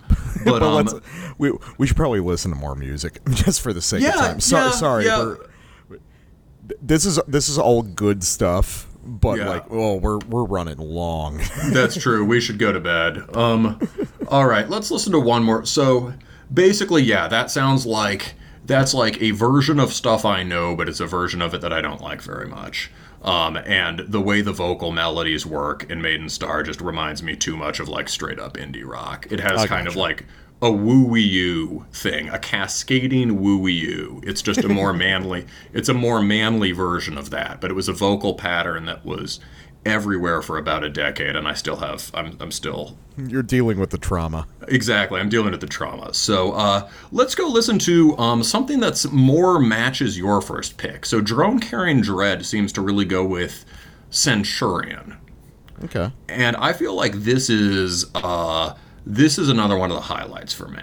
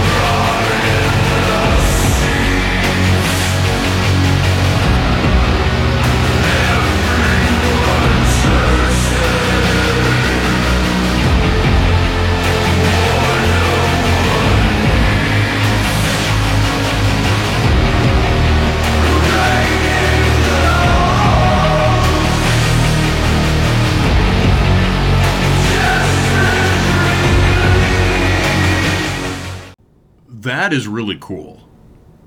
Yeah, I think. Yeah, it's I should have expected that you would have gone with the one that's most like a black metal song in a way. How so? Oh, something about this. It's obviously like it's an electronic industrial take on it, but these tense kind of like third motions in the melody. It's I don't know. There's something that strikes me as like it's the same sort of intervals you hear in a Mayhem song. It's very fluid, and the sense of time is so different, but I hear what you mean. Like, you could trem it out. Like, blah, blah, Yeah. blah, blah. Yeah, I mean, I hear that. I also think the vocal performance here is phenomenal. Like, what he does here, and in some places on Drone Carrying Dread, and in some other places through the record, is often he's fully on the sort of alt sing-yell. Mm-hmm. Here he's doing that, but with Godflesh in the back of it. Yeah. Right? Yeah. He's doing Broderick Bellow singing, which is, I'm sure, quite difficult to do. And he's doing it he's not just like hitting root, he's not just like bringing out the tone in it. He's following a melody. Yeah. While remaining with very deep fry. So, I mean, Amoebix is kind of like that, but, much more, much less controlled. Right? This is, so that's pretty cool. And it's, and the lyrics are cool. It's something about,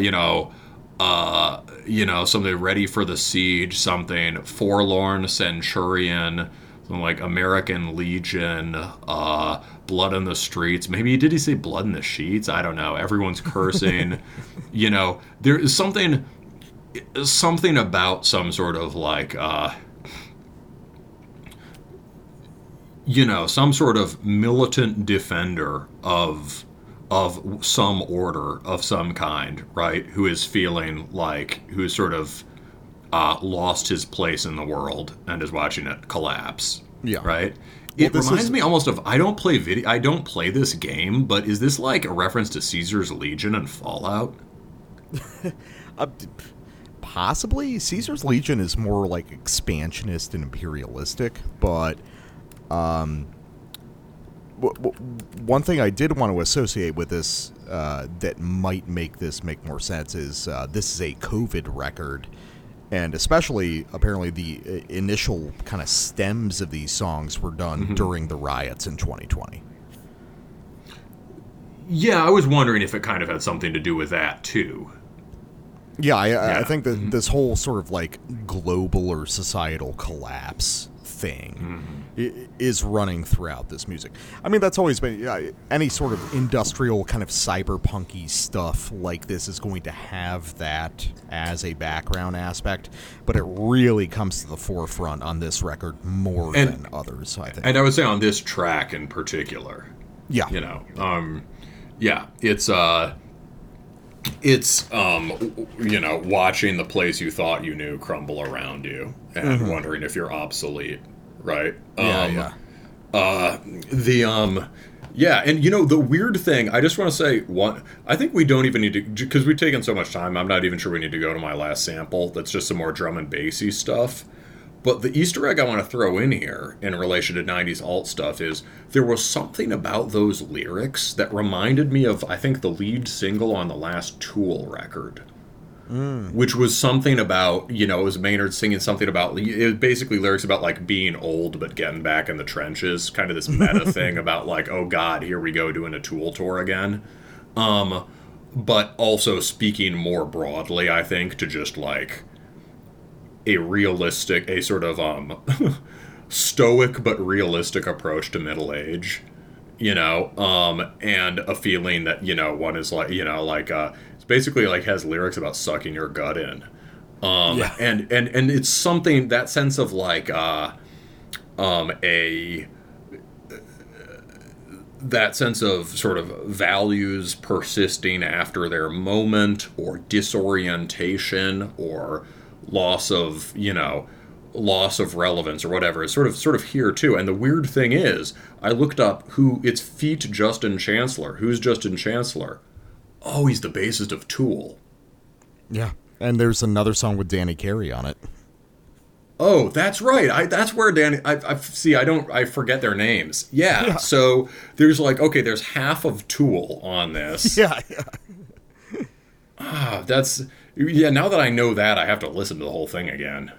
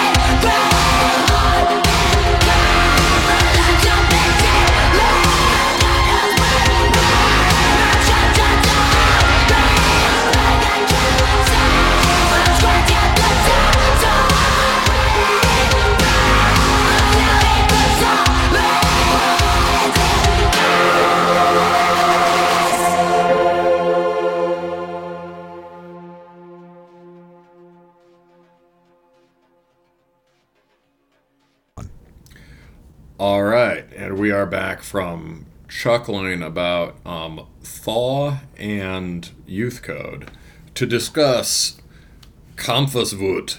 That is the Wut, or rage, or wrath, or, craziness of struggle. And this is Des Barden Schwarzer Gesang, Old Mill, which would probably mean something like the Song of the Black Bards or something. I don't know. Something to that effect, yeah. Yeah. I can't. Yeah. Which of those is which of those is genitive? Yeah. Whatever. Bards. Black metal. And this is out on Old Mill Productions. This is, in the word, as I was talking about with Reese, and Reese confirms this is the most aggressive thing Old Mill has released. Now, some of the Haliaruna stuff actually gives them a run for their money. But this is a strange and interesting record in that really, I wrote in the notes, have we ever heard a record move so seamlessly from calm D&D session to drunk powerlifting? Right? You're like, instead of drinking water, you're just drinking. Well, it's a record that kind of like embodies everything within this field. It was interesting looking at like their Bandcamp describing themselves as like in some sense like a dungeon synth band, which is like I guess I can kind of see that, but I also think of it as just like cool folk interludes on Abigor albums and stuff, Well, I think it really fits with... So what we should say up front is that this is a strangely structured album, extremely narrative. The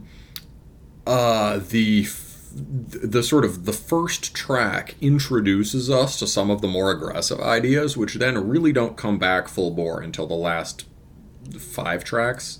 Mm-hmm. And the last one's an outro, I think. But it moves from really well executed sort of acoustic stuff with authentic Germanic folk underpinnings and sort of like folk metal-y choruses of a certain kind occasionally. It moves towards just like extremely brutal and aggressive sort of like fighting music at the end. Mm-hmm. So the way it's one of those sort of, I get why they say dungeon synth, because it's like a form, right? It's one of those how are they structuring it things, just like we were, it's how are they structuring it? We were debating that about Korova last night, right? But like this is structure. This is like the Haliaruna stuff, in that it's structured in this sort of different songs play different roles. They sound very different, but they're on this continuum that has a similar melodic sensibility. Or like the Syndexioi. This is after kind of different. It's very engaged with the BM tradition, but it's after kind of a different affect.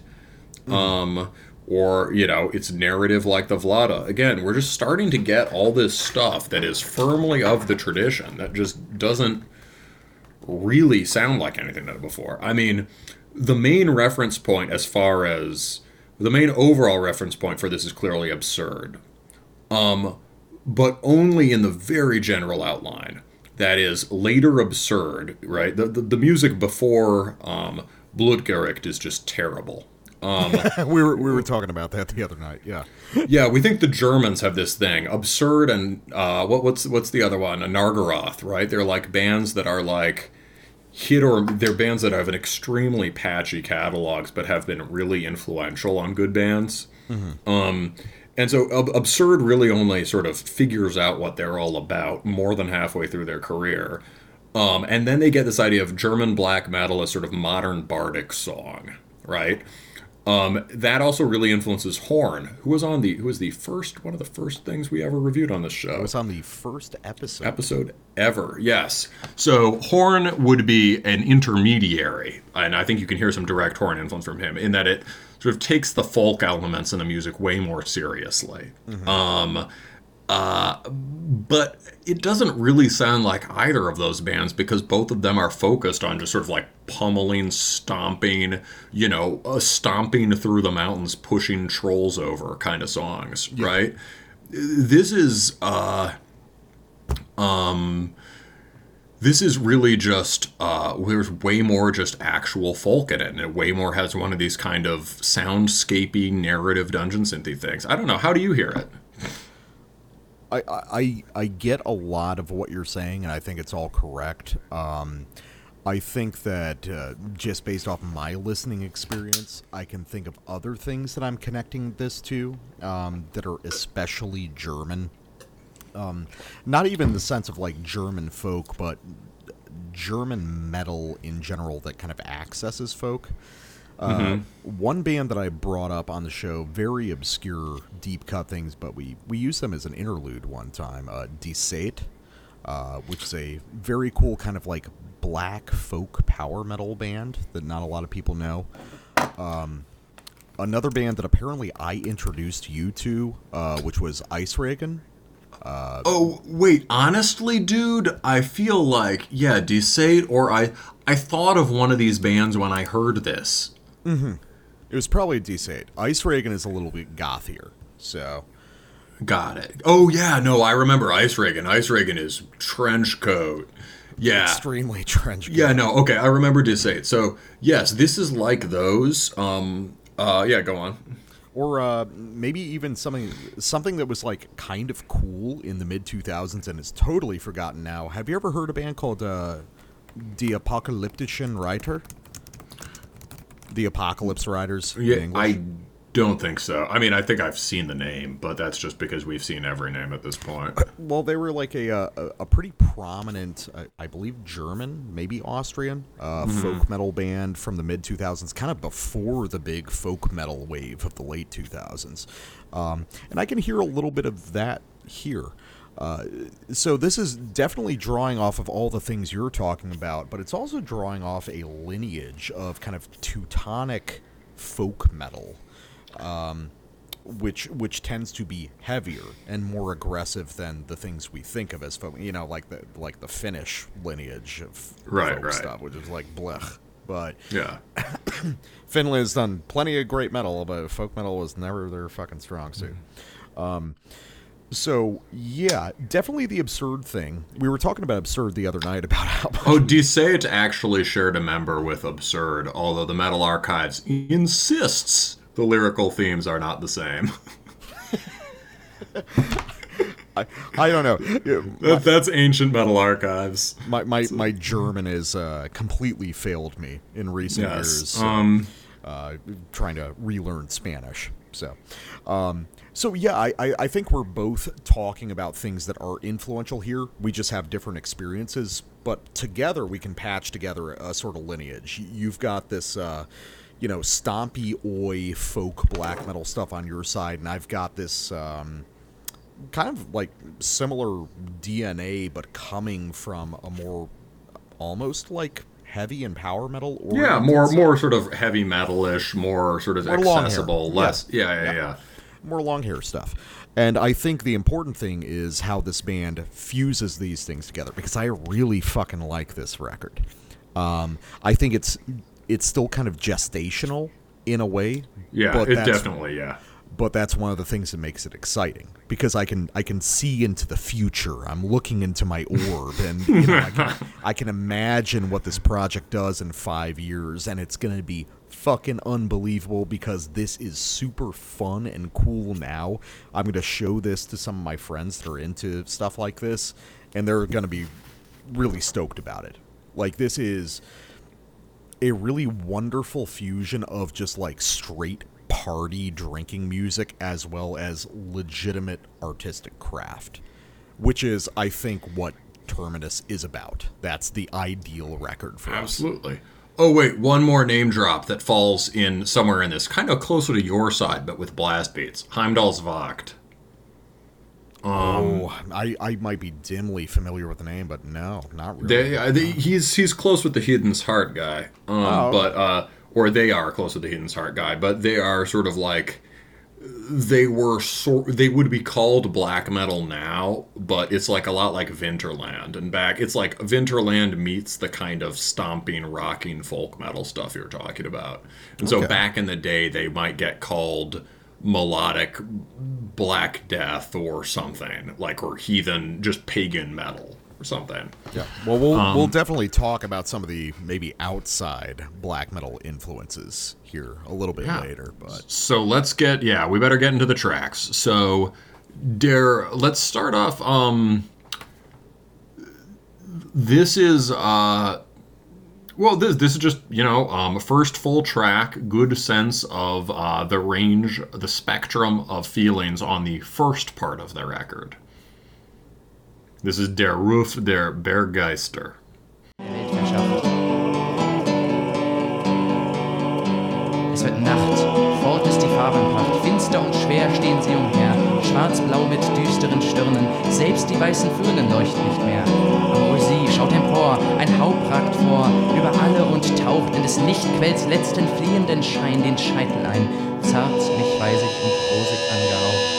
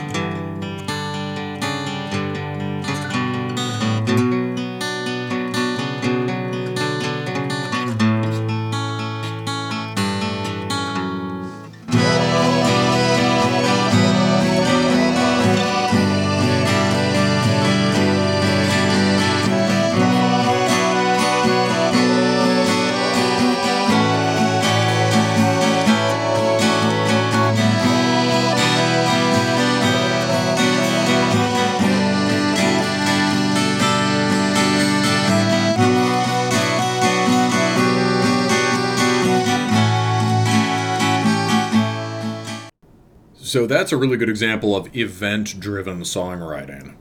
Mm-hmm.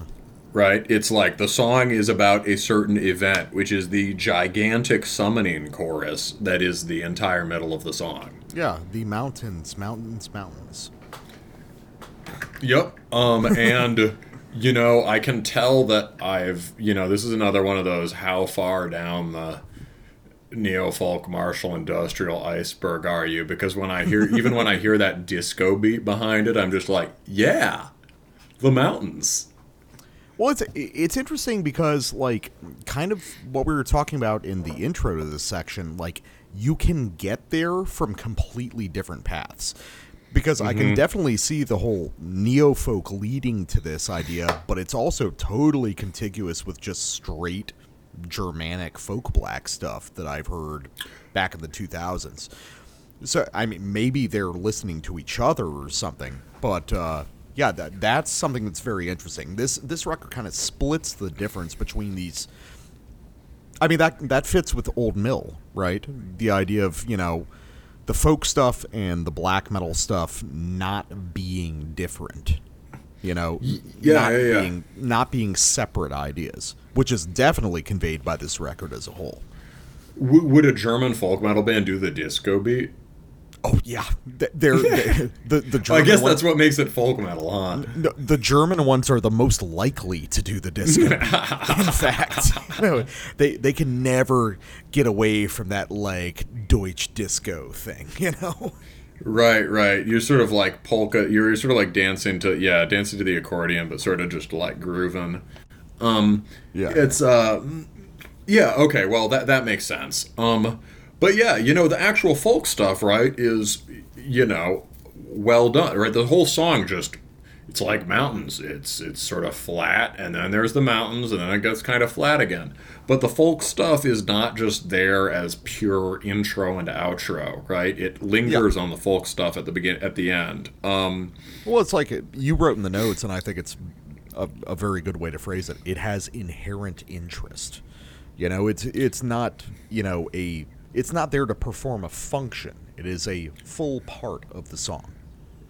Yeah, it's not there to like walk it out or to tell you it's folky. Yeah, it's written out, and there's some relationship to real German folk music. There's the accordion stuff, and you can in neo-folk you could relate it to some of the more authentic sounding stuff like Vermouth, who came out last year. I have a hard time believing these guys probably are aware of him.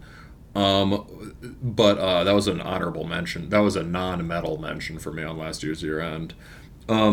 Or like the early of the Wand and the Moon stuff or something. But yeah, it's quite nice. Yeah, I was about to say, that's the thing, is like these guys make it really fucking cool, Mm-hmm.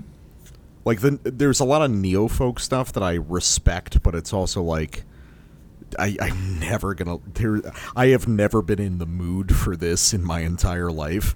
Here, it's like, oh yeah, this folk shit. I can party to this. Let's go. Well, yeah, in some sense it makes it less cool, right? Yeah, it makes it more immediate, more fun. Yeah. Yeah, I mean, the two things I named you'd probably get a kick out of, but especially of the early of the Wand and the Moon. That's kind of weird party music. I've heard that name a bunch of times, but I've never listened to it. Yeah. But yeah, so your pick. So I've got a pick kind of like yours in that it explains the record. This is kind of an odd one because it's a short song. We'll listen to the whole thing, and it's an instrumental.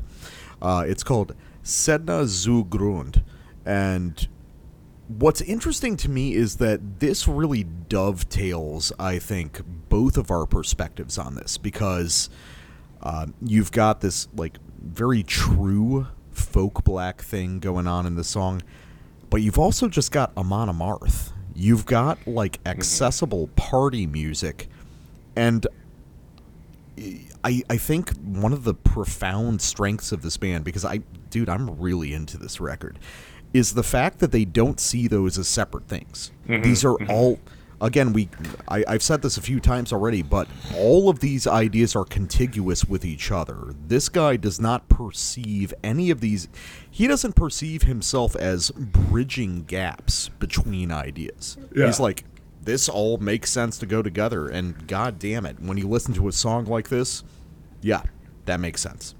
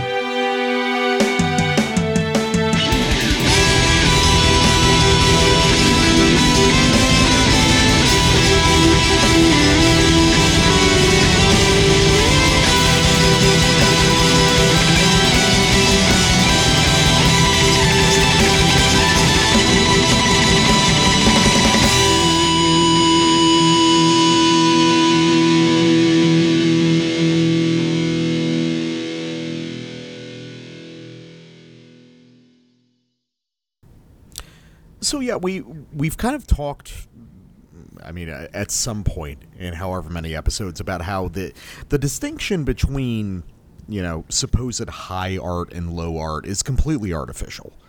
Like, there's no reason you should not be able to incorporate just sick, cool, long hair stuff like Old Amon Amarth with your dramatic and legitimately informed take on folk black metal.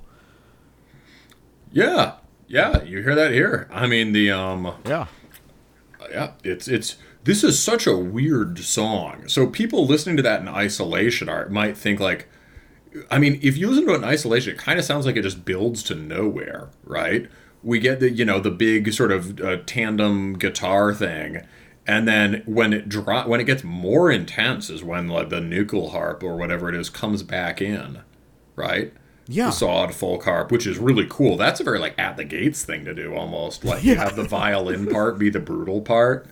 But then it just sort of fades out again. And the reason that's not just a blue ball is because all these songs sort of depend on each other. Yeah.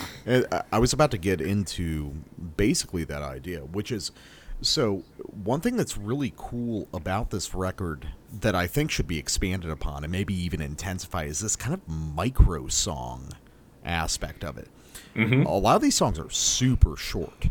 And there's a sort of like youthful spontaneity about them where it's like, hey, I've got this one really cool part. So why not just record that part? I'm not going to fluff it out with 4 more riffs.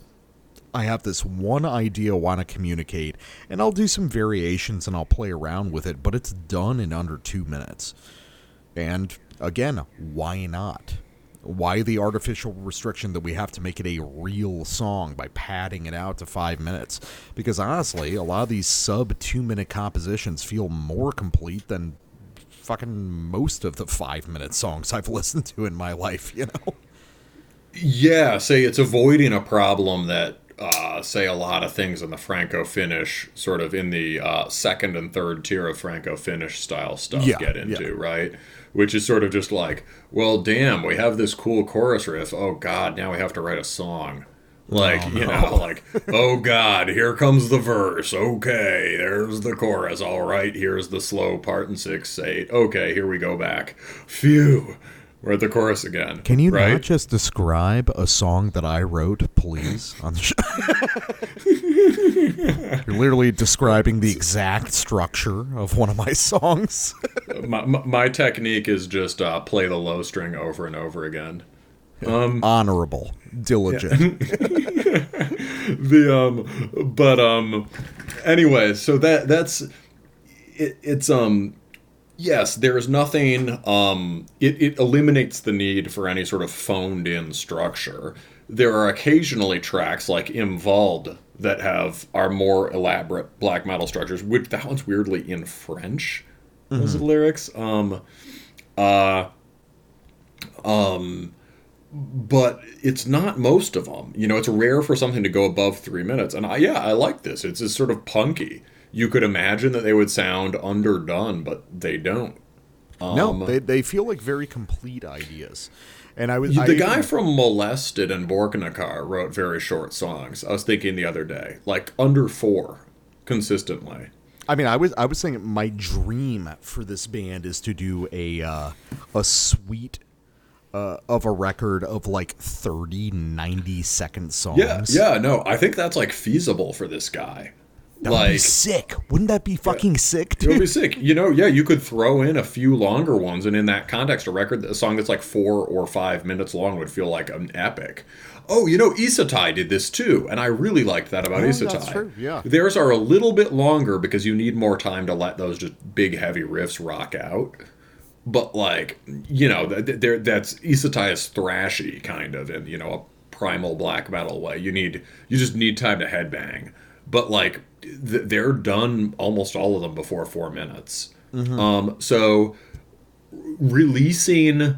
this is a good example of a record that releases arbitrary heavy metal arbitrary long hair ideas about song length, while mobilizing every long hair trick in the book It's to fascinating. fill in those songs. The ultimate long hair, short hair combination.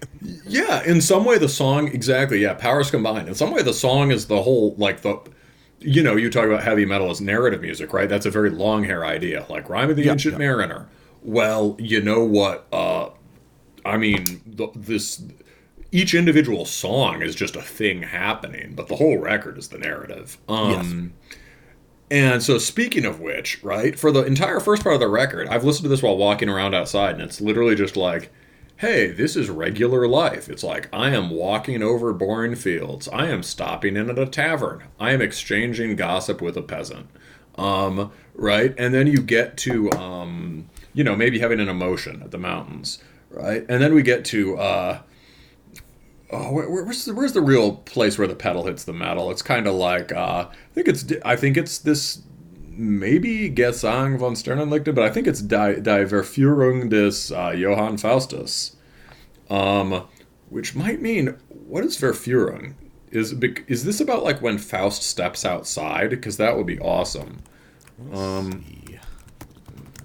We were talking about Faustian black metal yesterday with fucking Korova.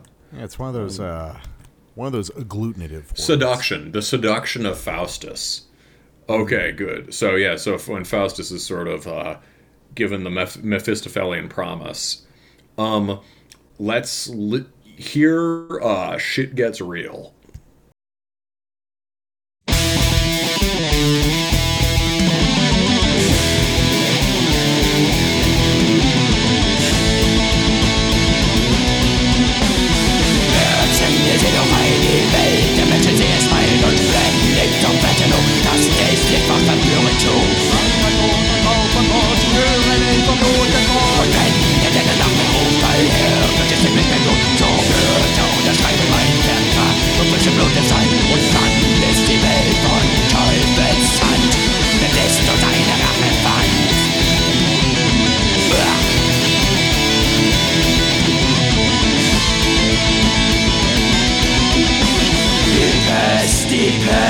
Was denn jetzt los? Andere Männerlei oder was? No gut.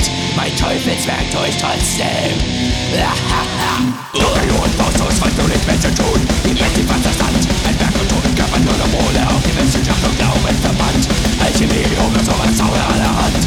Weil da keine Heilung für das nagende Heer. Noch verleugnet das frustrierte Hitler. Nicht alle Bücher aus ins Feuer verbannt. Doch die heilige Schrift, du lässt ihn verbrannt.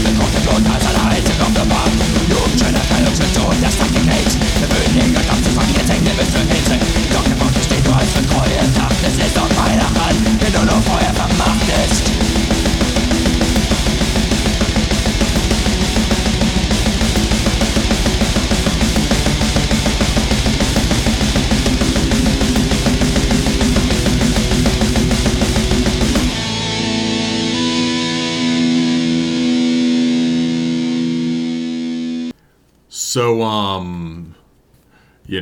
Thor, Odin's son, protector of mankind. Right. Yeah, it's, right. That's definitely not above some late Amon Amarthism. But even more than that, like, a thing that you often say, but that this reminded me of, is like, this sounds like metalcore. Like, not in a bad way. Almost like No, I get it, yeah. Like brutal German metalcore, right? This is like a Heaven Shall Burn energy. I was about to say Heaven Shall Burn. Putting half blasts under like shortened, furiously clipped Amon Amarth riffs. That's like their career. Yeah. And it's done so, and I love that, right? I that whole sort of apocalyptic German metalcore sound is awesome. And it really works here. And God, there's a lot to talk about with this song. So, the overall thing is kind of like there's not a single black metal riff on it. but it's a black metal song, obviously, being created by like this merger of like folk metal, metalcore, and like war metal half blasts. You know, I mean, like normally you'd hear those in like a fucking, you know, like Diocletian song or something. It's and the really cool things happen structurally. You heard me sort of like shout in the middle of the track, right? You do that a lot, to be fair. True. Yes, I do a lot of shouting. You also got moshed by your cat. Yeah. My cat bit my foot. Yeah, he was. Yeah, this is entranced by the riffs. Entranced by the riffs. So berserking. But the you know, there's this kind of like the beginning of the song is pretty high energy, sort of folk metal type stuff, and then it just stops. Right? Basically, it does a grindcore or hardcore thing. It just stops, and then it's like, this is the new song now. Yeah. And you just, the half blast comes in, and the sort of this, like, metalcore Amon Amarth riff. And then when he introduces the half blast, right? This is, again, it's like that thing with, like, the folk having inherent interest. Using a half blast in a context like this, outside of a few very restricted types of music, which I love, would be, I'm a huge half blast guy. I'm always advocating for the underrepresented half blast. It's usually used to change things up, right? It's like, well, I've been blasting for 8 bars, time to do a half blast or something, right? Or it's used as punctuation or maybe as a climax, right? Here, it's just where the song picks up momentum. And it's this beat that's often deliberately used as a kind of static plateau, and there's like one riff over it, and then the riff changes. Here, that's where the development happens. So it's just this really steady pulse, and it's almost like rediscovering blast beats in a really cool way. It's like rediscovering the joy of like, yes, you can just do this over and over again. It's No, yeah, I get that, and I think I'm gonna get at a lot of similar ideas with my next sample, because we're gonna talk a little bit more about technical performance in general. So I'm gonna play the song actually immediately after yours. This one's called Freiheit with a question mark apparently. So let's listen to this one, and then I'm gonna talk about guitar performance specifically.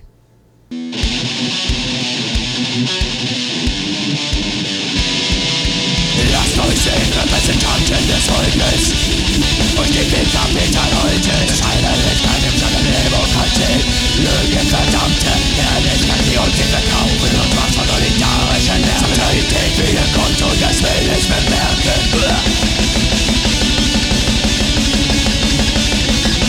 Los, Freiheit ist Liebe, Freiheit ist Recht, zum Menschenfeind und alle Ziele Knecht. Bewaffnet steht sie an des Thrones Stufen, und Achtung dem Gesetz können man sie rufen. Achtung Prozent und unser Menschenpflicht, wer sie verletzt, verdient die Freiheit nicht.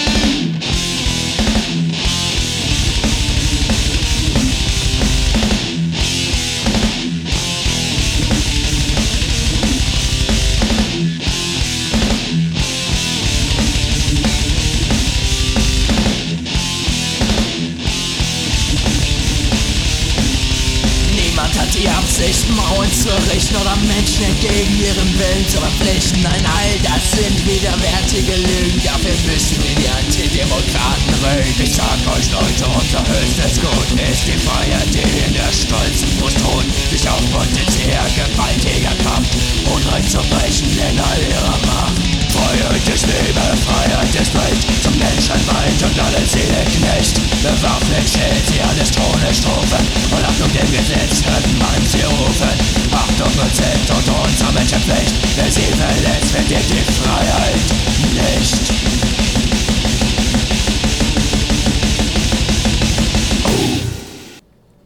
So, something that I think is really cool about this record, and I think should be explored more by other metal bands.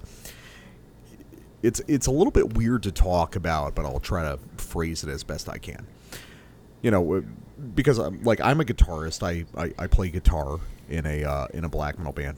There tends to be a tendency in metal guitarists where you reach a certain point in your technical skill, and you're playing. I'm saying, kind of arbitrarily within 30% of that. Like, you tend not to stick with very simple stuff once you get to a certain level. What makes this music interesting is that the whole range of this guy's technical ability is represented. And more specifically, there's a tendency to sit around the mid-range of his technical ability as the center point of his riffing style. Mm-hmm. So you'll have very simple stuff, but then occasionally you'll have pretty, honestly, challenging right-hand rhythm work, like you'll hear across this song a lot. So, sort of in the sense of like classical music, volume is used as a kind of dynamic feature. I see what you mean. Yeah. Or, for instance, I remember maybe a year So he's back, using technique as a dynamic. He's using technique as a dynamic. I was talking to another guitarist maybe a year ago. We were both talking about like playing on extended range guitars, like 7 or 8 strings. And we were talking about how, the problem is in metal, your tendency is your starting point is your lowest string on an open note, But that only gives you one direction to go.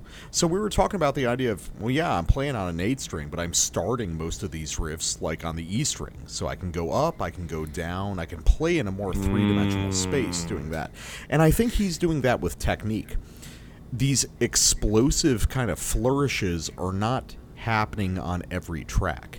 He has room to move up and down in technicality.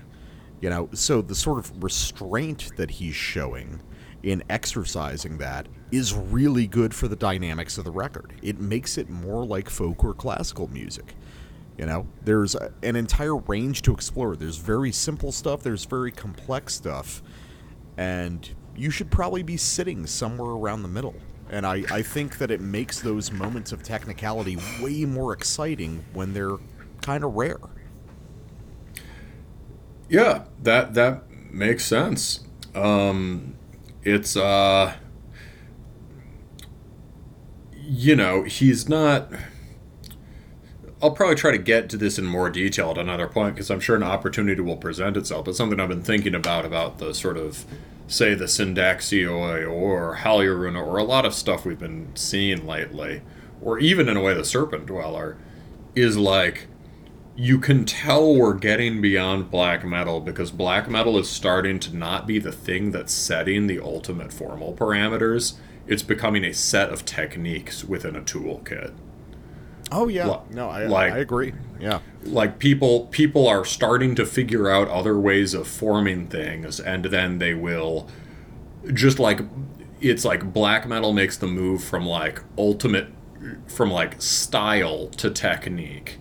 And that happened when black metal sort of took over thrash and death metal technique, right? It's like you would still hear plenty of thrash and death metal in the first 5 years of black metal, but like it was no longer what was calling the shots in terms of how the songs were structured.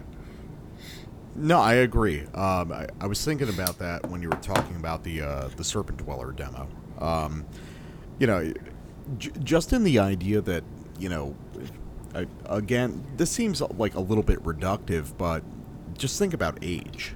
Think about the Zoomers that you might know. Yeah. I'm pretty active in my local scene, so I know a lot of Zoomers who have grown up with black metal as just like background radiation since they started with metal. There was no progression into black metal for them. It was just always there.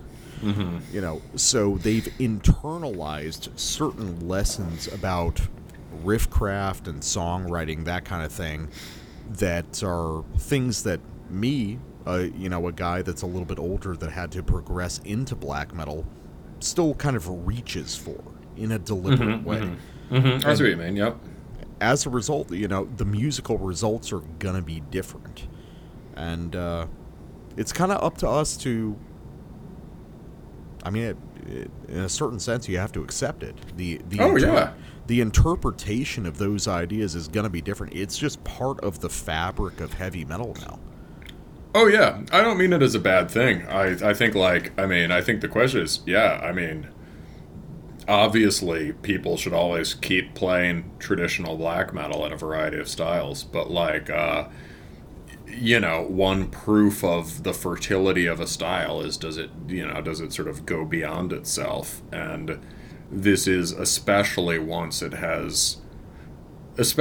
the term becomes so capacious, it now refers to like a billion different things, some of which are mortally opposed to each other.